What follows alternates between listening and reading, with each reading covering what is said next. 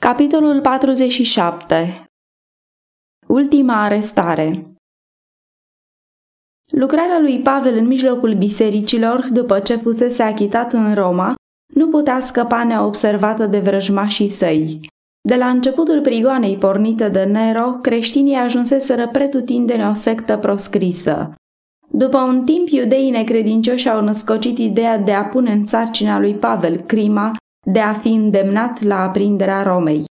Niciunul dintre ei nu gândea câtuși de puțin că el ar fi vinovat, dar ei știau că o asemenea vină, susținută chiar cu cea mai slabă înfățișare de temeinicie, avea să-i pecetluiască soarta. Prin strădaniile lor, Pavel a fost din nou arestat și dus în mare grabă spre ultima sa întemnițare. În cea de-a doua călătorie a sa la Roma, Pavel a fost însoțit de mai mulți dintre primii săi tovarăși. Alții doreau cu ardoare să-i împărtășească soarta, dar el a refuzat să le îngăduie să-și primejduiască viața.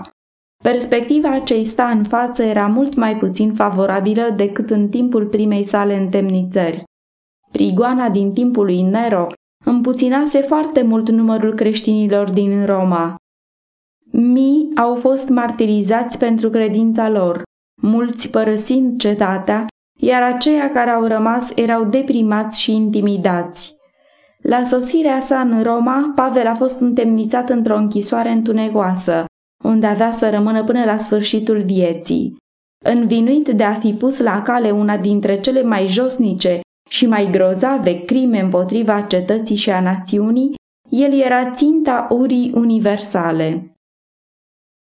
Puținii prieteni care împărtășiseră poverile apostolului au început acum să-l părăsească, unii prin dezertare, iar alții cu însărcinările către diferite biserici.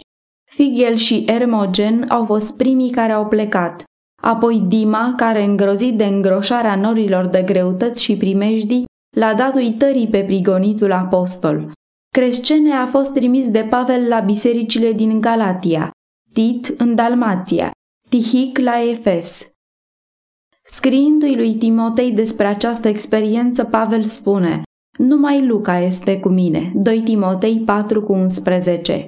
Niciodată nu a avusese apostolul mai multă nevoie de slujirea fraților săi ca acum, slăbit cum era de vârstă, osteneală și infirmități și limitat la umedele și întunecoasele bolți ale unei temnițe romane. Serviciile lui Luca, ucenicul iubit și prietenul credincios, au fost o mare mângâiere pentru Pavel și aceasta i-a dat posibilitatea de a fi în legătură cu frații săi și cu lumea din afară. În acest timp de încercare, inima lui Pavel a fost înviorată prin desele vizite ale lui Onisifor. Acest efesean cu o inimă caldă a făcut tot ce a putut spre a ușura poverile întemnițării apostolului. Iubitul său învățător era în lanțuri din pricina adevărului, în timp ce el umbla liber. El nu și-a cruțat nicio osteneală spre a face soarta lui Pavel mai ușoară. În ultima epistolă pe care o mai scrie apostolul, el vorbește în felul următor despre acest credincios ucenic: Domnul să-și verse îndurarea peste casa lui Onisifor, căci de multe ori m-a mângâiat și nu i-a fost rușine de lanțul meu. Nu numai atât, dar când a fost în Roma, m-a căutat cu multă grijă și m-a găsit. Dea Domnul să capete îndurare de la Domnul în ziua aceea. 2 Timotei 1:16-18.